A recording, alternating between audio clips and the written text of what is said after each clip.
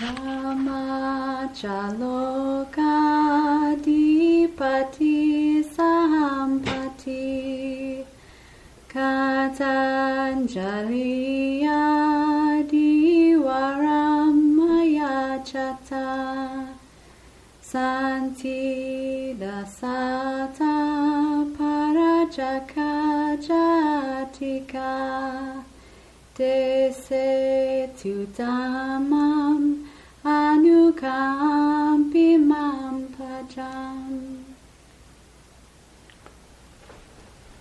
Namo tassa bhagavato arahato samma sambuddhassa. Namo tassa bhagavato arahato samma sambuddhassa. Namo tassa bhagavato arahato samma sambuddhassa. Buddhang dhammang sanghang namasami.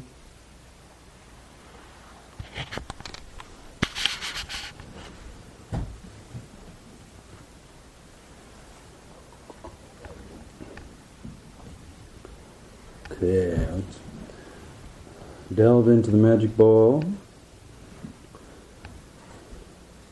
2 days ago, the question was about drugs. Yesterday was about sex. Today, dear Ajahn, what's the Buddhist perspective on rock and roll?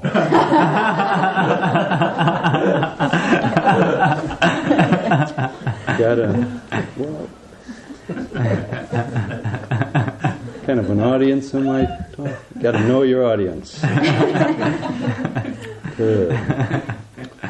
Sex, drugs, rock and roll. Dear Ajahn Chandako, I just wanted to hear the correct Pali pronunciation of your name. That's a trick question? Let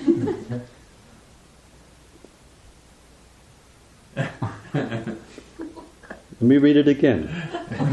Dear Ajahn Chandako, I just wanted to hear the correct pronunciation, the Pali pronunciation of your name. Okay, thank you very much. I like these simple questions.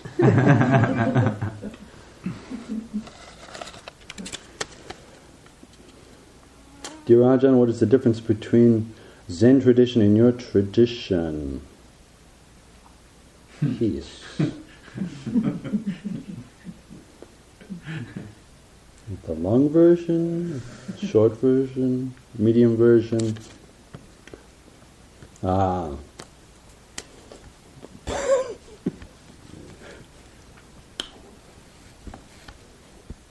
I started in the Zen tradition, and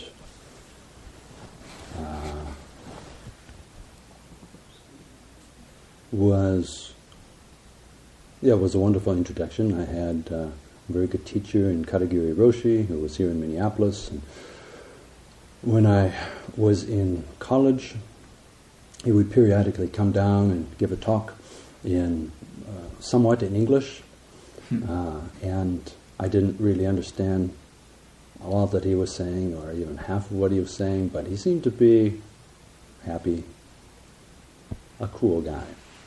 So I thought, well, maybe there's something to this. So I gradually got more involved with the Zen Center.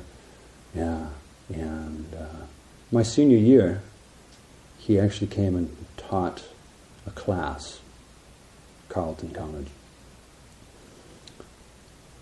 So I thought that was a pretty good deal. You know, you've got your Dharma teacher coming and taking a class, and he would come down and teach meditation. And not only was I getting credit for it, but I was getting merit. So it's a hard combination to beat, if you can get merit and credit at the same time. It was pretty good. So then right after graduation, this opportunity came up to do a 6-week monastic style retreat down at their retreat place, Hokyoji, just over the border in Iowa. I showed up with long hair, drumsticks in my pocket. All the other Zenis, took a look at me and said, "Who is this young guy? How long is he going to last? Fresh out of college. Give him a week, give him 10 days, he'll be out of here." But I actually took to it quite well. And let's see. Zen, the impression that I had of Zen at that time was that it gave a wonderfully kind of poetic, big picture look at the mind and how it works. And there was a lot of emphasis on sitting meditation. And I would have been happy to stay in that tradition, but there were really no places at that time to practice full time. As I became more and more interested in it and did longer retreats, after a few years I was looking for a place where I could do it full time. And there was no place really in the U.S., and Japan just didn't seem thriving like it once was. So I decided to go to Thailand on the recommendation of some people who had just come back from there. And the first experience I had with the Theravada tradition was doing very long Vipassana style, like real traditional Burmese rising and falling type of a retreat. 3 months. And one of the first big differences that I noticed was that they gave meditation instruction. Whereas, at the Katagiri Roshi, I'd say, should we pay attention to the breath here or the whole breath? And he said, just sit. When this happens, what should I do? Should I just sit? I mean, it is meditation instruction, but it's sort of a concise meditation instruction. Just sit. Okay. Then the Burmese influenced Theravada meditation was like the polar opposite.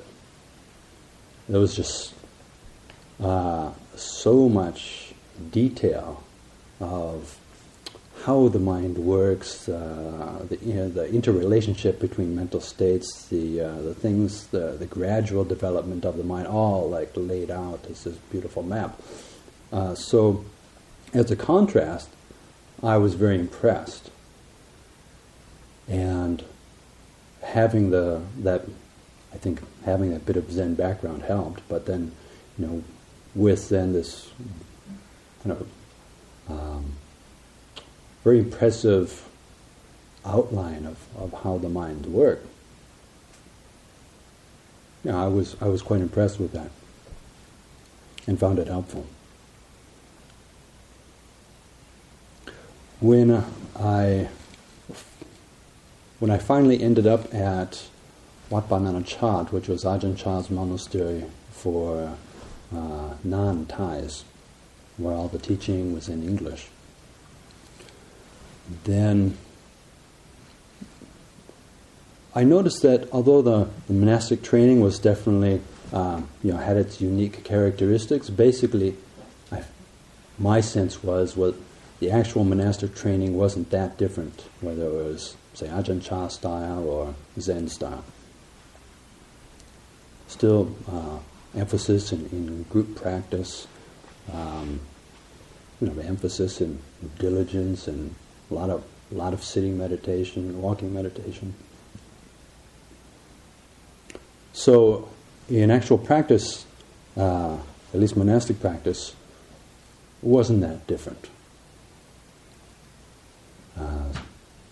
The tradition, the forest tradition, places a lot of emphasis on the Vinaya, which has innumerable details seemingly to date from the time of the Buddha, of how to practice monastic life, how to look after your bowl, robes, interactions with the other monastics, just everything that we do in daily life.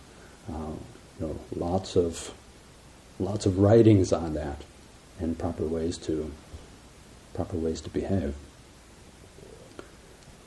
And even that was familiar, although the Zen tradition has pretty much lost the Vinaya.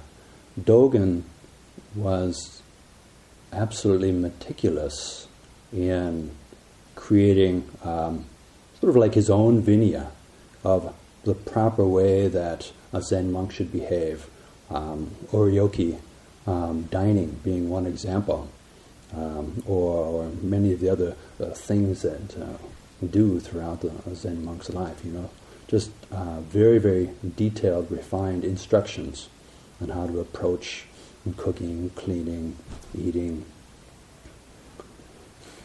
So even that, although it was coming from a very different place, different countries, different authors, the basic effect on the training was very similar.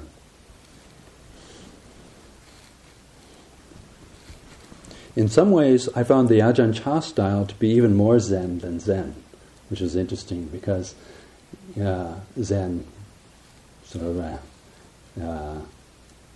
the idea is that it's very spontaneous, kind of just tuning into the spontaneity of life and then responding. But all of the Zen priests that I had known give talks, they were all like completely prepared talks. Whereas Ajahn Chah wouldn't allow that. He would sometimes just pick someone out of the whole sangha lined up and say, "Okay, you'll give a talk now." And then in Thailand, you have to get up on this high seat, which is like the seat is like this high, so you're kind of towering over everyone, and you have to give a talk. You have no choice. It is spontaneous, and all you can do is speak from your heart. And so, I was impressed with that. It's like, it's even more Zen than Zen.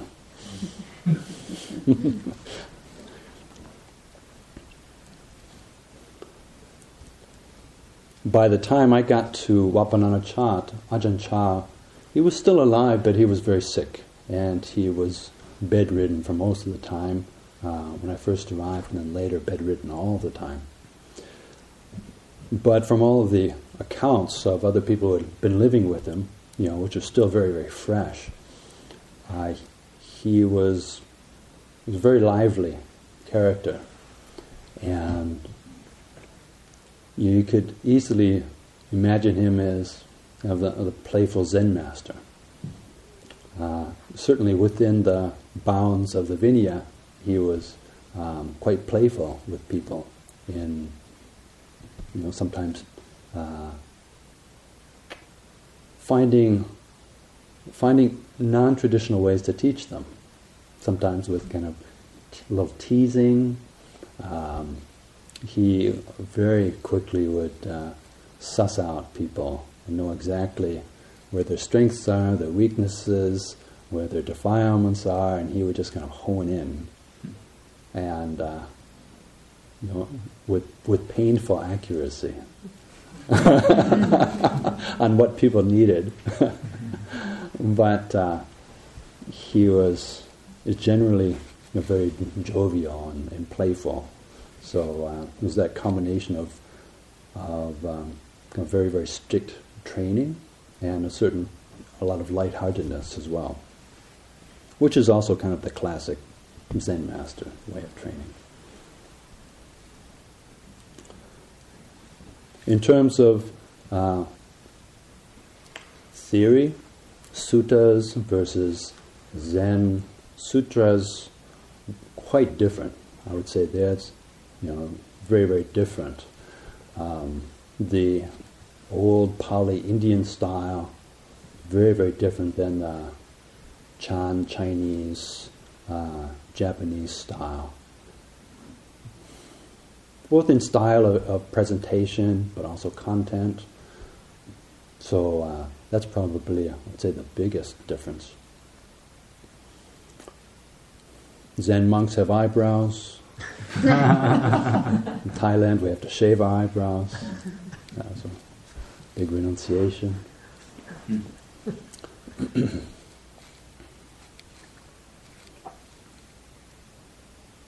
So those are a few of the comparisons and contrasts. That's nice. This from Becca again?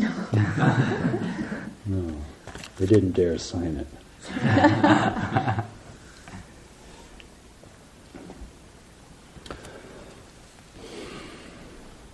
Dear Ajahn, I've been thinking a lot. Had a bit of time lately. a little time on your hands. I've been thinking a lot about the idea of safety, which I understood intellectually is just an illusion, that we are never really physically safe. I could slip on a patch of ice and die, or mud. I've been reflecting on that recently. Or emotionally safe, for example, the people we love can die, stop loving us, hurt us. But especially here, where we have come together to support each other, to create as safe of an environment as possible for each other, we ought to feel safer. Yet, I worry that even if I sneeze too loud or forget to be mindful as I am screaming, as I'm something, that I'm being disruptive and angering people. This is I have realized in meditation how I feel most of the time.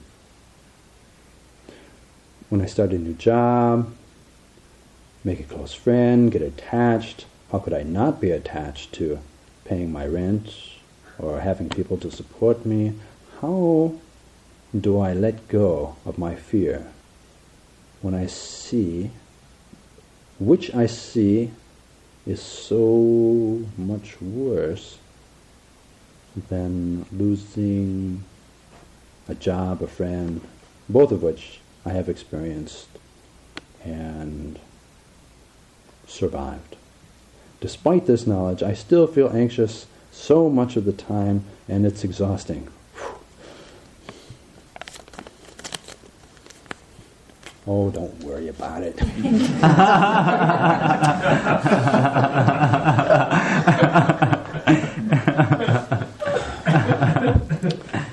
Okay.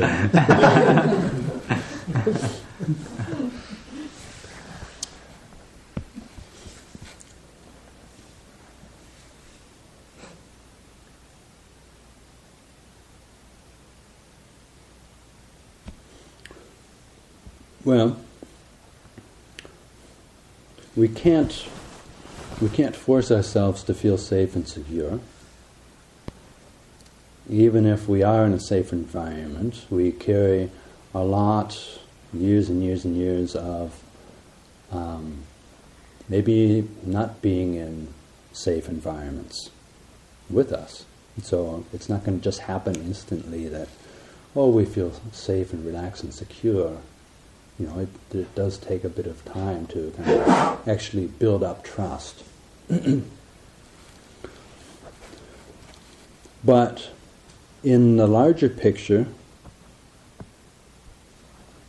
how can we have a sense of trust and relaxation and not feel worry and insecurity in a samsaric condition which is inherently insecure and threatening.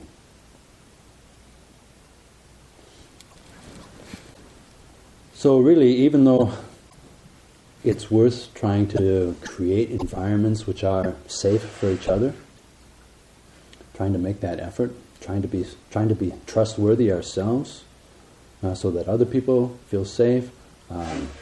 Try to choose friends and companions who are trustworthy, so that we're not setting ourselves up for being hurt. And yet, still in the larger picture, as you mentioned in the question, you can die any time. Never know what's going to happen. Things can pop up.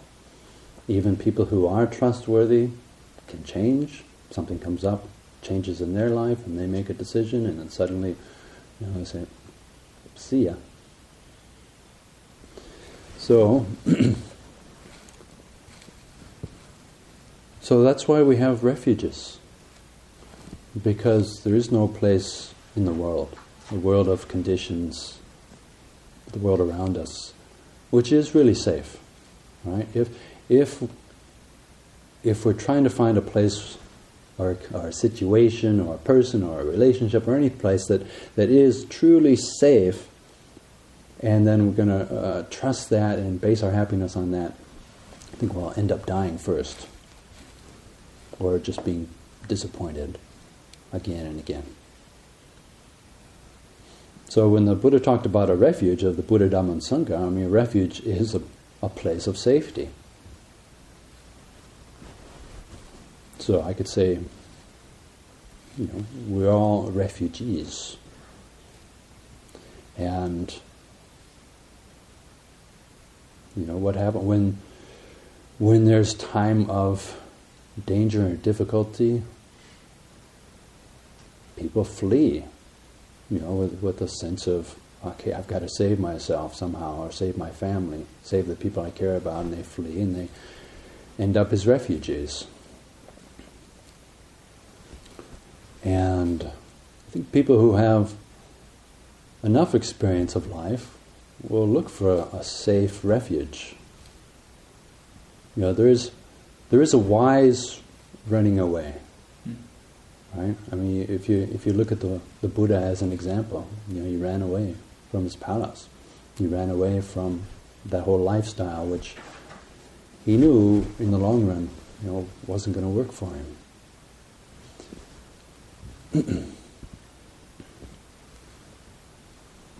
So then,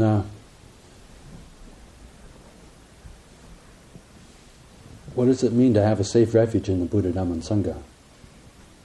Because it's like then looking outside of the whole realm of causes and conditions and people and places and situations for something which is actually reliable. Something which, if something's going to be really reliable, then it can't just arise and pass away. It's got to be constant, not just now, but all the time in the future. So when we talk about the Buddha, Dhamma, and Sangha being refuges, that in itself is good to reflect on. What's the meaning? Why would the Buddha be a safe refuge? What does that mean? The person, the historical person, the life stories, the teachings, what is it that really is a safe refuge? Is the Buddha's awakening. The potential that we all have to realize the same awakening as the Buddha. And he was quite clear that every being has the potential, the exact same potential. Not that we'll all become Buddhas, because that's sort of like a special subclass of realized being. But fully awakened arhants, the way these terms are talked about in the suttas, the enlightenment of an arhat and the enlightenment of the Buddha are exactly the same. There's no difference. The liberation of mind is identical. But the Buddha has all of these other qualities which have been developed over eons of practice. Whereas the arhat may or may not have some of those qualities. So now that would be a refuge, a safe place, which is a way to go beyond fear, once and for all.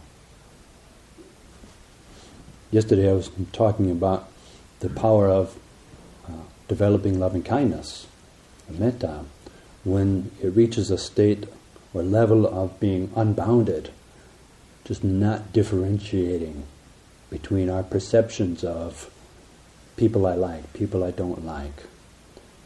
Then we're no longer splitting the world up.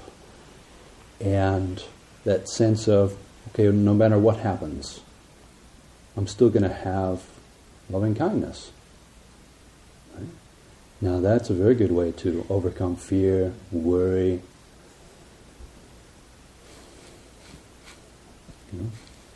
Fear of what other people think, fear of people leaving us, fear of death. Whatever happens, okay, we're just going to still have loving kindness. But even that is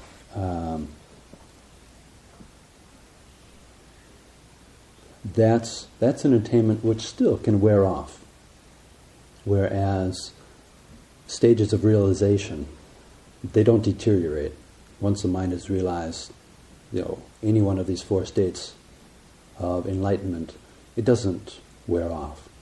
And so, that would be a real refuge, a safe place. So again, with the Dhamma, then the teachings of the Buddha, the teachings that we hear from teachers, the teachings in the suttas, the teachers of, what is the real safe refuge of the Dhamma? Really, Dhamma means nature, or the teachings which are in accordance with the laws of nature. So, in the time of the Buddha, all the different teachers had their Dhamma. Even now, if we go to India, sometimes the Indian people say, "Oh sadhu, what is the Dhamma that you teach? Which Dhamma do you follow?" Because you would have, Mahavira's Dhamma, you would have so-and-so's Dhamma, you'd have Siddhartha Gautama's Dhamma. So we talk about the Buddha Dhamma, which is the teaching of the Buddha. But if a Dhamma is really the Dhamma, then it is in perfect accord with the laws of nature. And then that becomes a real refuge, a place of safety, because it's totally in sync with the way things are. An understanding, a way of life, a way of being, that is totally in sync with the way things are. And that's a place of safety, because the way things are isn't really going to change. The basic laws, the basic essence of Dhamma. And the Sangha, when you see the Sangha as a refuge or a place of safety, what does that mean? Conventionally, we see people who wear robes and shaved head and sometimes shaved eyebrows. They are called the Sangha. Or a community of practitioners called the Sangha. But these types of people are prone to human frailties. So they wouldn't be considered an ultimate refuge. But there are people who have such a deep understanding of the Dhamma, such a deep understanding of the Buddha's awakening, personal experience, that they do actually become a safe refuge.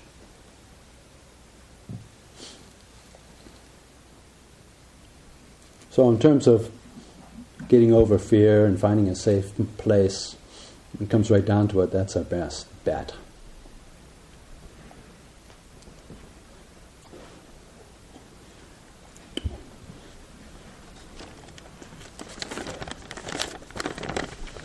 Dear Ajahn, I suddenly realized, great,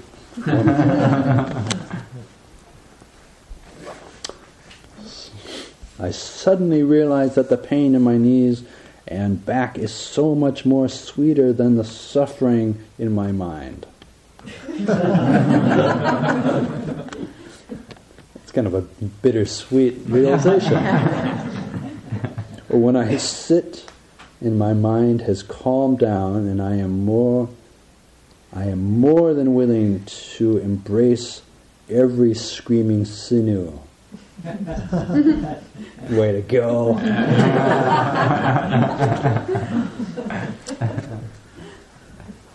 And just knowing this, my pain turns into a sweet sensation. Thank you. No question. Just wonderful exclamation of joyous pain.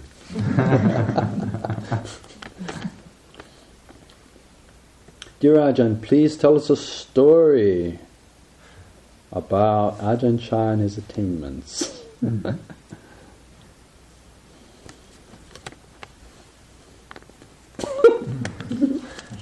It's like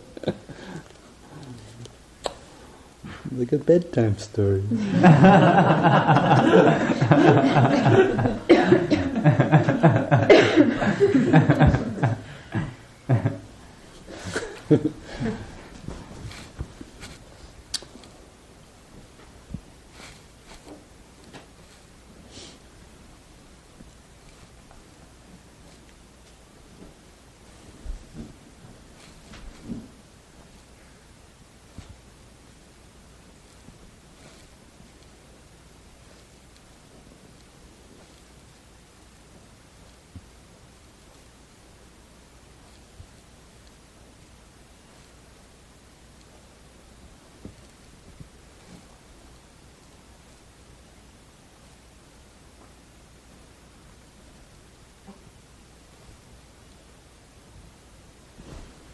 Next question.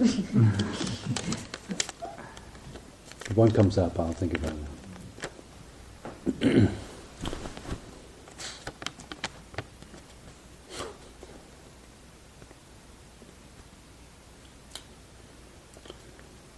Ajahn, the YouTube video of you and the two goats is very endearing.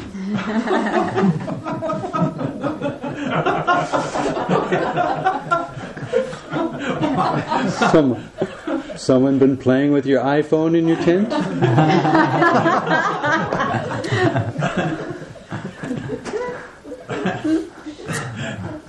And is a lesson about attachment.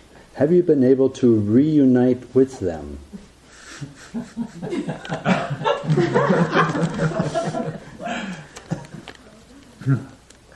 I'll give you the hyperlink after the retreat and you can watch. First year that I was in New Zealand, I found 2 abandoned baby goats about a week old. They're about the size of little kittens, brother and sister, and there was no other choice really. The herd of wild goats had run off. They were gone, leaving these 2 kind of crying little babies. So I brought them back, raised them, bottle fed them initially 5 times a day, bathed them in the sink, chanted to them regularly. They had about as good upbringing, I think, as possible for a goat. Just complete attention from the Ajahn. It's like chanting to them. And but I wasn't yet the abbot at the monastery. I was the first one to live there, but I didn't really have any say in whatever. So these the goats and I became very close, and they were happy, I was happy, but then the committee said, no, you have to get rid of the goats. So we called the New Zealand version of the Humane Society, and they said yes, they would find a home for these goats, and they'd come pick them up. And then they called back and said, by the way, do you mind if we come with a camera crew? Because I said, well, why? Yeah. They said, well, we have a television show called Animal House. And this is such a good story. Buddhist monk raises baby goats. We thought we would want to put it on our Animal House TV show. So they came and filmed us and did an interview with all three of us.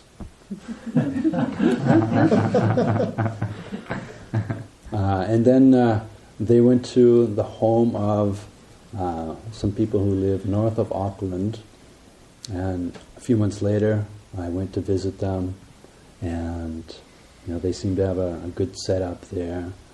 And then about a year later I visited them again. Would keep in touch with the people who were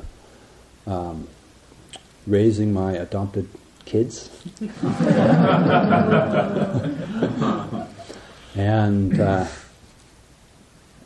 But then a couple of years ago I emailed, say, how are they doing? And they didn't write back. And followed through, because I was traveling up that way, and said, can I stop in and have a look and see how they're doing? And he said yes.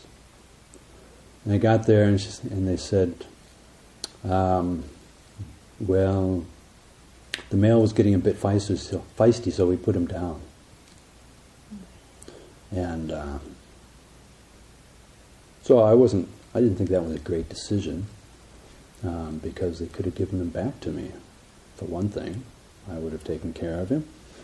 They were supposed to be, it's like giving your kids up for adoption. The adoptive parent says, they're a bit naughty, so we killed him.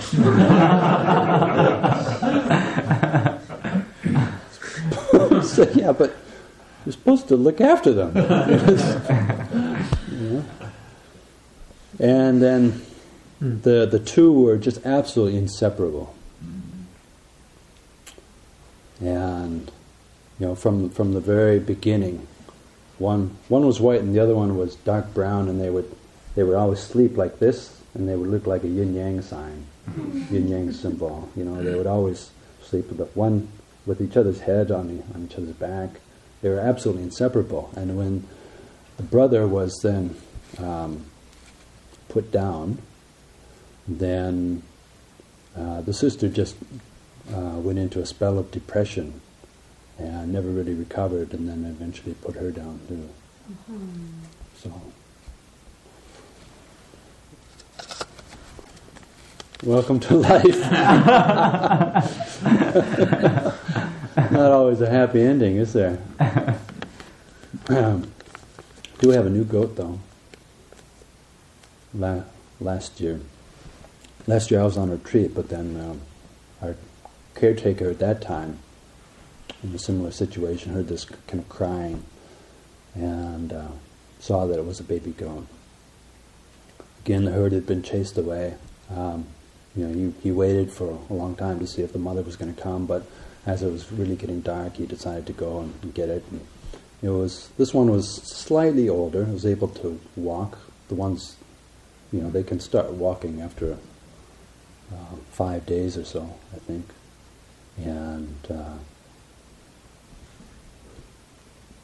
And so they took it with some help from my neighbors, raised it, and then after my retreat was finished, then we brought it back down to the monastery, and I had been the main parental caregiver for Lucky, luckiest goat in New Zealand.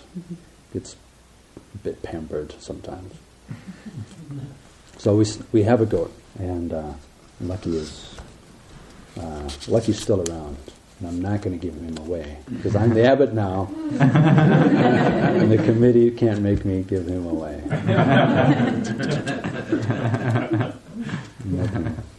Nothing like a little worldly power. Okay, here we are. Here's back to the rock and roll question. Dear Ajahn, what do you do about the songs that get stuck in my head? Sometimes just when I think things are going well, a song starts with full volume.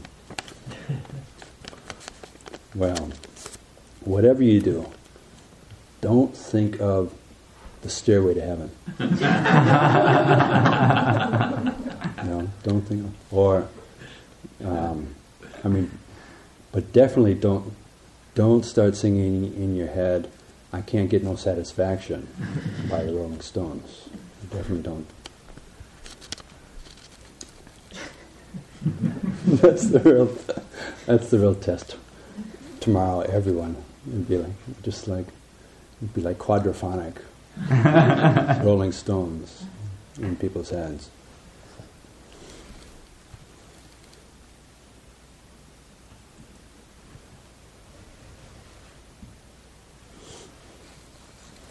I remember the first retreat that I was talking about that I did in Thailand. A lot of old music was coming up. I used to be a musician, so I was very music oriented. And an interesting thing that I noticed after a while is that the lyrics that would pop up were often little Dharma teachings in their own way. Just little snippets, little stanzas that would be a good little Dhamma teaching. I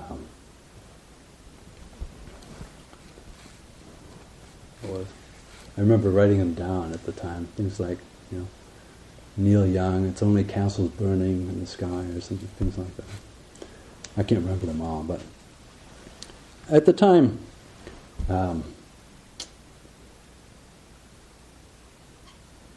it's not a major problem, or maybe it is for you. Depends on how much volume is going on in your minds. But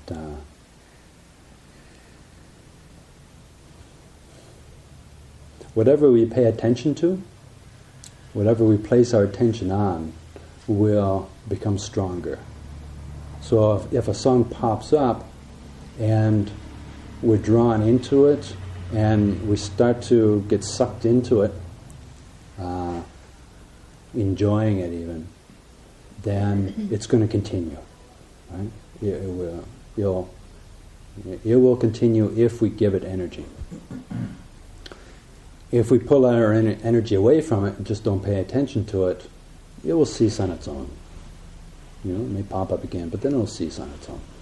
So really, it comes down to that much. If we're interested in something that arises in meditation, it will stick around.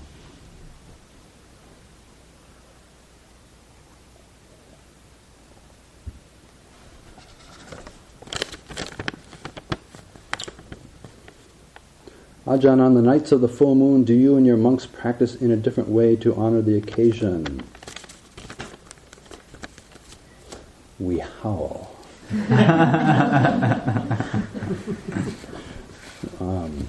That's when the chanting gets really bad. Typically, especially in Thailand, on the nights of the full, new, and quarter moons, what's called Wan Pra, or translated as Monk Day, or kind of a venerable day. And the local villagers would come to the monastery and take the 8 precepts for a full 24 hours. And there'd be Dhamma teachings, both in the morning and the evening, and meditation throughout the day. Then it was Ajahn Chah's style that everyone would sit in meditation throughout the whole night, starting with evening chanting, and then followed by a Dhamma talk, and then after that, you'd meditate through the whole night. So this was quite a tough practice. Even if you really like to meditate,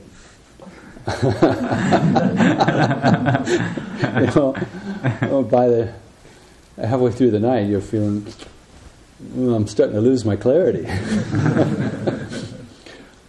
We would get a midnight drink, if we wanted to have a cup of tea or sometimes coffee. So we're getting a bit foggy, about 11:30 or so, kind of midnight cup of tea would get the synapses firing again for a little bit. But, it often took quite a bit of persistence and dedication to make it through, like between 2 a.m. and 3 a.m., 3 a.m. and 4 a.m. Now those are real difficult hours where just so easy to become overcome by drowsiness. But you can do walking meditation as well. It doesn't have to be just sitting meditation. So you could just walk. Try to bring up energy that way. So, yeah, those were special practices that we did. And at the time of sitting meditation all night long, it's usually not conducive to your best meditation.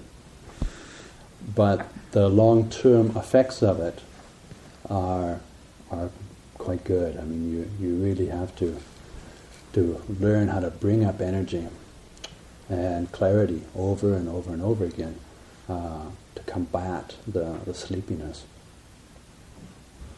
And then the practice of the next morning following that, once dawn comes, you can't just go and crash, because then you have to go out an alms round through the village, and then you have to have the meal and maybe chores after that, and then you can go have a rest. But after all of us have been up all night, then it's like an invitation for all of our irritation and anger to arise. So things that would not normally bother us, the day after being up all night long in these one sittings, then could just be really irritating. So we'd have to learn that, okay, don't give people feedback on the morning after one prat. It's just not the time that we're in the right space to give it, and they're definitely not in the right space to receive it. So it was quite a full-on practice through the whole 24 hours, and doing that once every 7 days really builds up.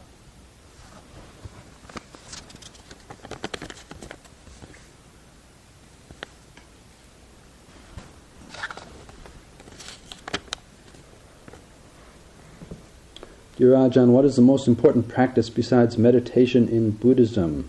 Can we say it is loving kindness? Well, loving kindness is, can be a meditation as well. Most important practice in Buddhism, besides meditation, I would say, is just letting go, releasing of attachment, which is not necessarily a meditation in and of itself, but can be practiced anytime, anywhere. If the meditation is going well, then hopefully that will conduce to deeper and deeper levels of being able to let go.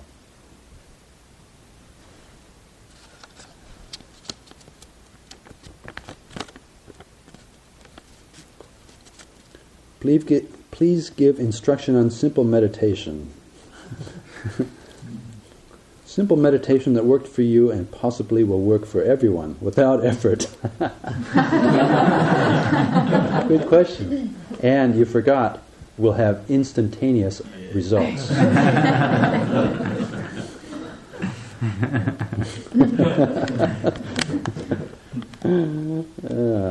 Right.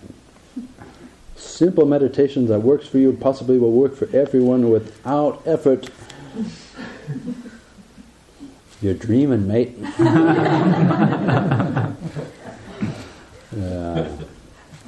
there is no liberation without some effort. And really, there is no one way or meditation that's going to work for everyone. People are different, people have different inclinations, different combinations of conditioned characteristics that we call personalities. So different things will work for different people. And even for the same person at different times in life, maybe different types of meditation will work better or worse. So you can't really say that there's one simple way which is going to work for everyone. Although there are some traditions that will continue to say, our way is the only way. Everyone else is wrong.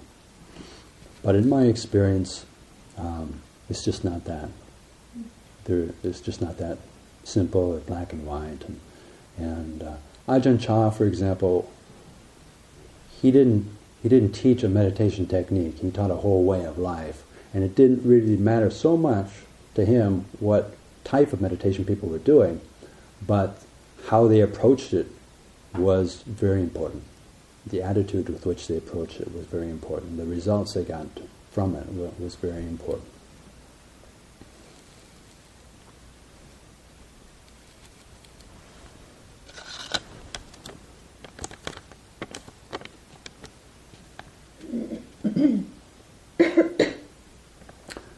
Ajahn, I feel like I'm connecting and sustaining concentration on the object, but no piti or sukha is arising.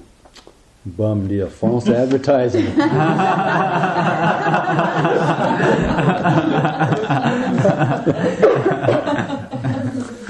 Did you save your receipt?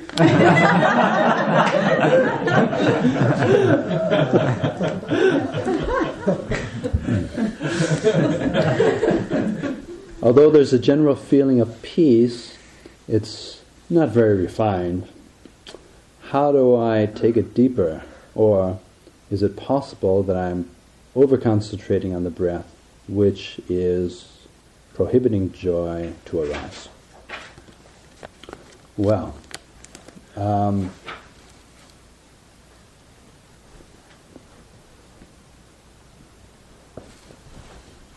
partly it depends on what your expectations are. If you expect piti and sukha to be like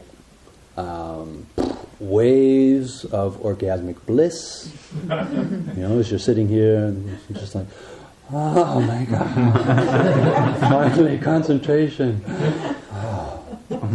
Then you may be disappointed that it's not so great, right? But there are more subtle forms.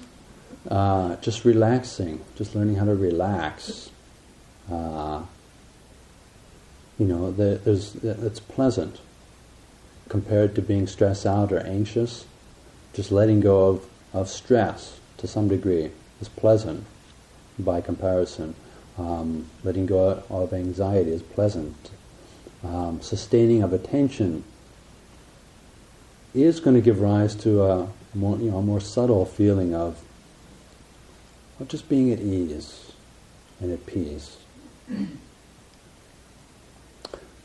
Now it's also possible that maybe could be trying too hard with the concentration, like if there's too much holding energy with the concentration, like really you're being able to sustain it, but holding it in a way which would cause a bit of tension, then that may be the thing which is actually stopping the arising of a sense of ease and relaxation and happiness. So try just relaxing with it in a way which doesn't break the concentration, doesn't make the mind start spacing out, but that would be more conducive than for a real arising of happiness. Also, just be aware of expecting too much. Anytime we go into meditation with expectations of what it should be like what we should be experiencing, what we hope to experience, what we want to experience, happiness, joy, then those hopes, desires can actually be the thing which stops it from happening. Right? So even though there is sort of a basic way that the mind unfolds, and generally unfolds in the direction of increase in happiness and joy, still the process, maybe a bit of a zigzag before we get to the joy and happiness. Maybe there's quite a few obstacles we have to work through. A lot of old karma that may arise, that we just have to be patient to work through. So it's good just to go into every meditation not even hoping for joy or happiness or insight or concentration or the repetition of any past experiences. These things may happen, but then maybe not. Maybe it will never happen. And so that's probably a good attitude to go into meditation with. Maybe I'll never experience happiness ever in meditation. I'll do it anyways. I'm just going to see what happens, and I'll be concentrated. That's probably a better attitude, or an attitude which is just content with whatever happens. Not like you're trying to trick yourself and say, I'm not interested in happiness arising.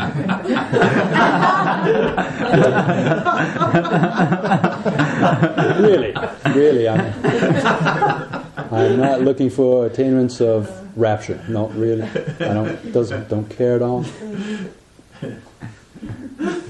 But the mind's, you can't really trick the mind, so you have to just sincerely just be content.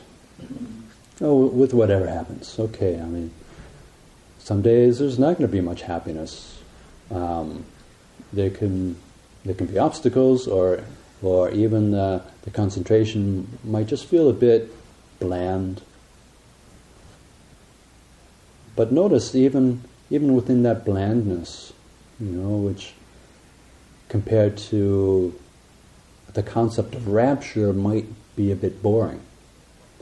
But still, within a sort of bland concentration, compared to excruciating mental pain, it's pleasurable, isn't it? Even within a boring mental state, a so-called boring mental state, there will definitely be happiness and joy there. And if we look for it, then that will help to amplify it. And even if a state of concentration seems not as exciting, or it actually seems boring compared to what we had hoped for, then take a real look at the idea of boring. What is boring? Because nothing is intrinsically boring. A lot of people would find sitting here hour after hour pretty boring. But other people don't find it boring at all. And so boring is just a subtle aversion to what we're experiencing. Not fully content. So often it's just like meditation just needs a little tweak.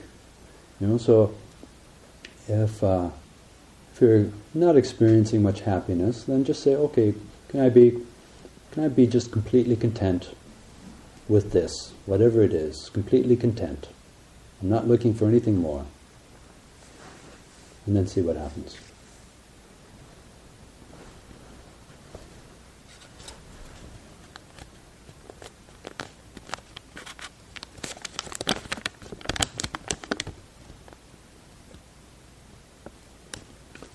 Dearest Ajahn, I rescued a dragonfly from the mud yesterday. Good for you.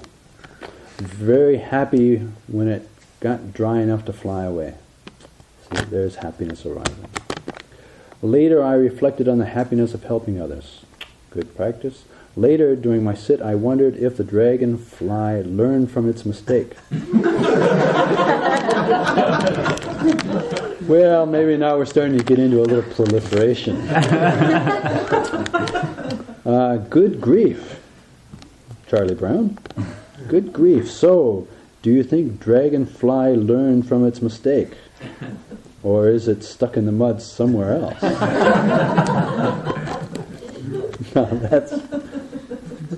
Now that's Zen.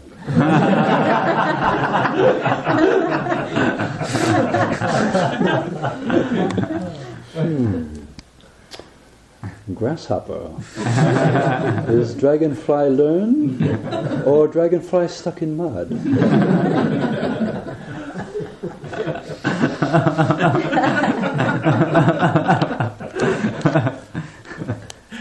When you tell me answer, it will be time for you to leave.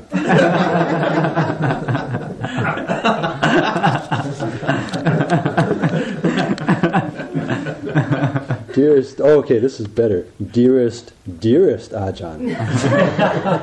So, of all the dearest Ajahns, no, never mind, really dearest. Okay, thank you very much. Question: what did the Buddha say to the hot? It's just another Buddhist joke. Someone's got too much time on their hands. Question: what did the Buddha say to the hot dog vendor? Yeah, I've heard this. Answer: make me one with everything. Okay.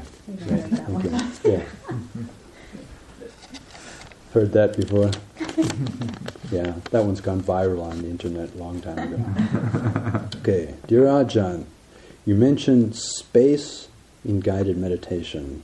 Please elaborate on space and its relationship to meditation. How to realize infinite space.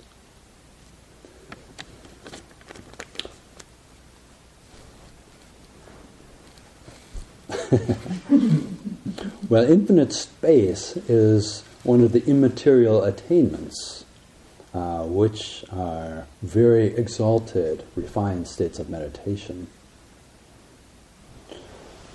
So if you're really dedicated to mastering the immaterial attainment of infinity of space, you might have to stay here a little longer.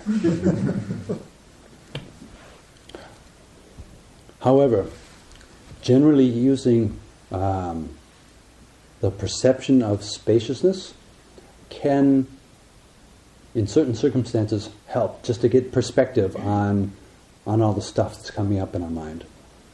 Let's say, for example, our mind's just becoming too cluttered with thinking. We can't really get a perspective on it. We're just getting caught up in it. Then one thing you can do is just try to visualize, in a sense, or perceive space within and behind everything. Right? Because really, there's a certain reality to that too. We're all kind of existing within spaciousness, infinite space, and everything arises and passes away within that, comes together and disperses within this infinite space. And then focusing on the spacious element of this reality rather than the concrete things that are arising and passing away can help to get a broader perspective. So if we focus a bit more on the space between our thoughts, the space between people, the space behind everything that we see, then we can see, well, whatever it is, our mental state, our thoughts, the people, the situation, it's just all kind of rising and passing away within this wider spaciousness. And with that perspective, it can be easier not to take it all so seriously.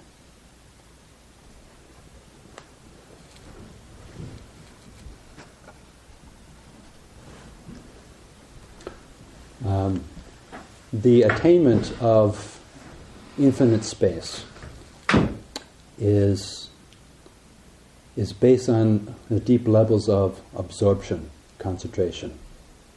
And then, based on that unity or absorption of mind, you can take the object infinity of space. And with a mind that's that powerful and well trained, it's like it can rest in the infinity of space.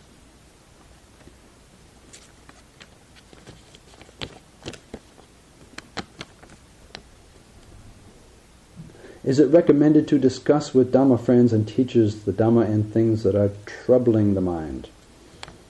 Is it ever considered wise to vent? That's what I'm here for. Take it out on me. To unload your frustrations verbally and get it off your chest.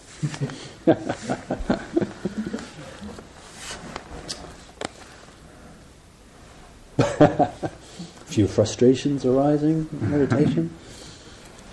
You have to be very careful about time and place. The first question, discussing what's happening in your meditation or troubling things in your mind. Yeah, I think that's what good friends are for, especially Dhamma friends. And to be able to discuss openly, in a trusting way, things that are happening in our meditation practice, whether they are positive, so-called positive developments, or difficult obstacles that are arising. It's really good to have good friends that you can talk about this with. That helps a lot, especially with things that seem to be problems or obstacles. Often talking, verbalizing that will bring some clarity to it, and also sometimes solve the problem in many ways. Venting, getting your frustrations off your chest verbally. Again, you have to be very careful, time and place, because if we do that, then we amplify our mental states out into the world in a big way. And relationships are fragile. Relationships with other people and friends are fragile and built on trust, and if we periodically vent on them, then they're not going to trust us so much. We're going to be a bit guarded. You never know when we're going to explode.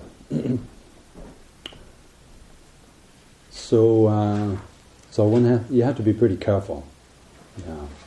Yeah. Saying to one person this afternoon, if you're in the mood like you really want to tell someone what they need to hear, everything that's wrong with them, they really need to hear this, and I'm really the person to tell them. That's probably the time just to kind of grit your teeth and say, no, don't say anything. Don't say anything. Just wait. Because that's often precisely the wrong time to give someone feedback.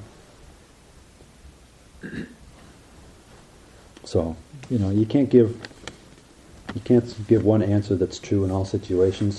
Things are dependent on time and place, and so much as just finding the right time and the right way of saying things. Do you think that Earth is doomed?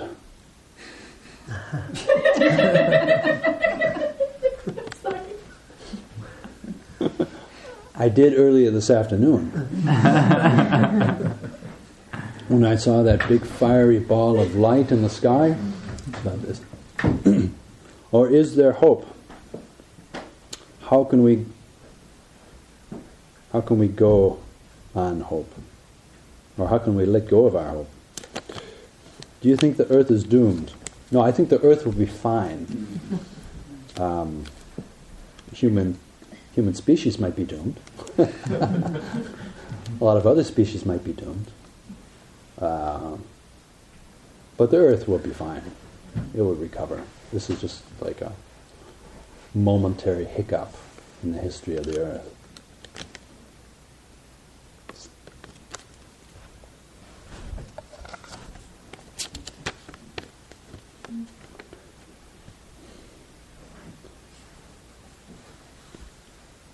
What do you do when everything becomes one-pointed and the mind becomes very interested in the mind? Can we take up the mind itself as an object of mindfulness, if mindfulness is very strong, or do we just stick to the breath? Do we ever leave the breath? Okay, as concentration is becoming more continuous, able to stay with the meditation object, then it's important to stick with it for a long, long time. Things can start to happen which will be tempting to take the attention off. You start to feel happiness or joy, or not. But if you do start to feel happiness and joy, you may be tempted to start to pay attention to the happiness and joy, and it's actually better just to stay in the breath. Various lights, nimittas, brightness can start to arise. Again, whether they're helpful or unhelpful, just stay with the breath.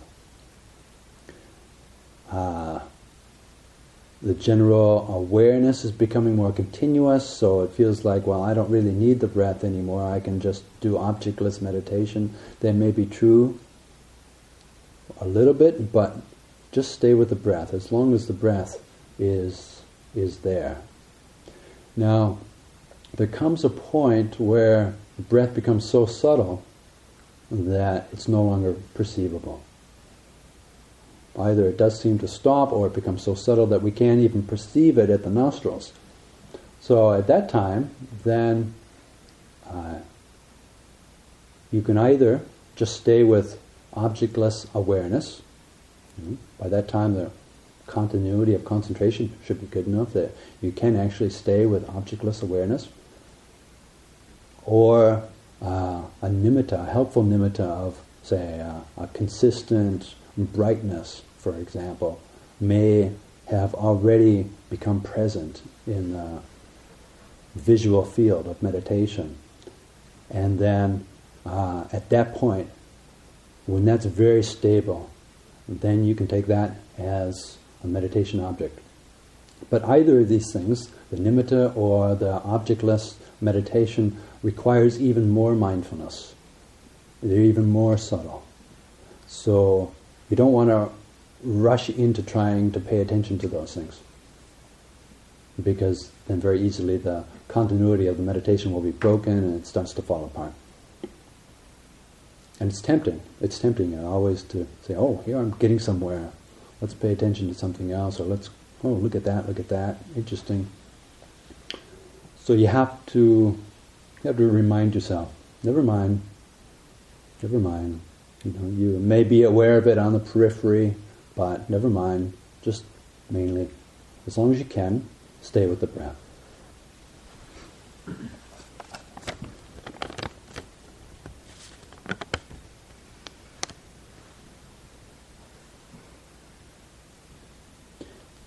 Dear Ajahn, in today's fragmented world, what vision is helpful that could help put an end to the Middle East conflict?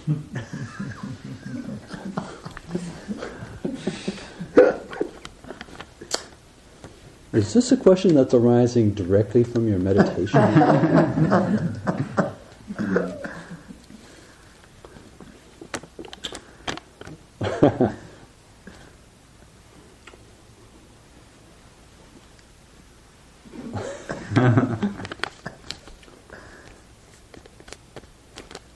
I think if each one of us does our own little bit to create peace in our minds, in our lives, then the ripples will go out. The whole world is interconnected. That's one very realistic and tangible way to bring peace into the world. Right?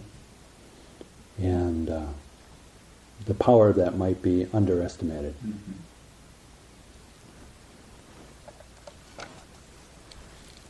And once you develop your mind in concentration, you can visualize the leaders of Israel and Palestine and Syria and and Libya, and think, may they be free from conflict.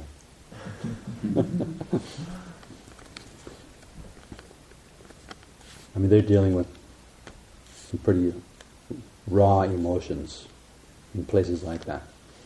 I'm only half joking. If you want to use items from the news as a way of developing compassion, then that can be a good practice. Because the news is always filled with painful stuff, bad stuff. Right? I mean, that's what makes it news usually. And so it's easy to find situations where people are suffering. And that's one thing you can do. You can kind of bring that up and empathize with the suffering of protesters in Syria, or the seemingly endless conflict between Israel and Palestine, or just innocent people dying in war zones. War, there's just no real winners, really. Even the soldiers who win, they lose too. So, just visualizing or developing a kind of empathy for people like that, can be a way to open our own hearts and create a sense of connectedness.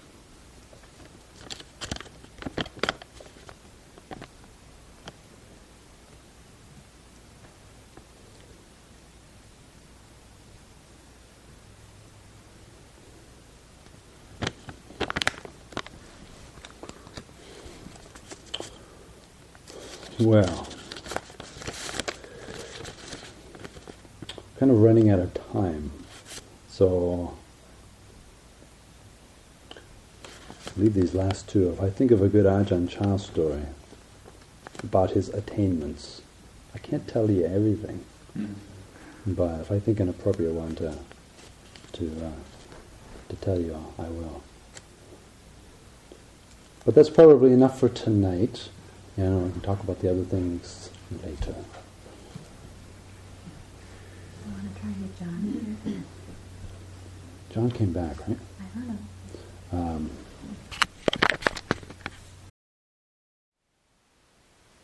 Thank you for listening.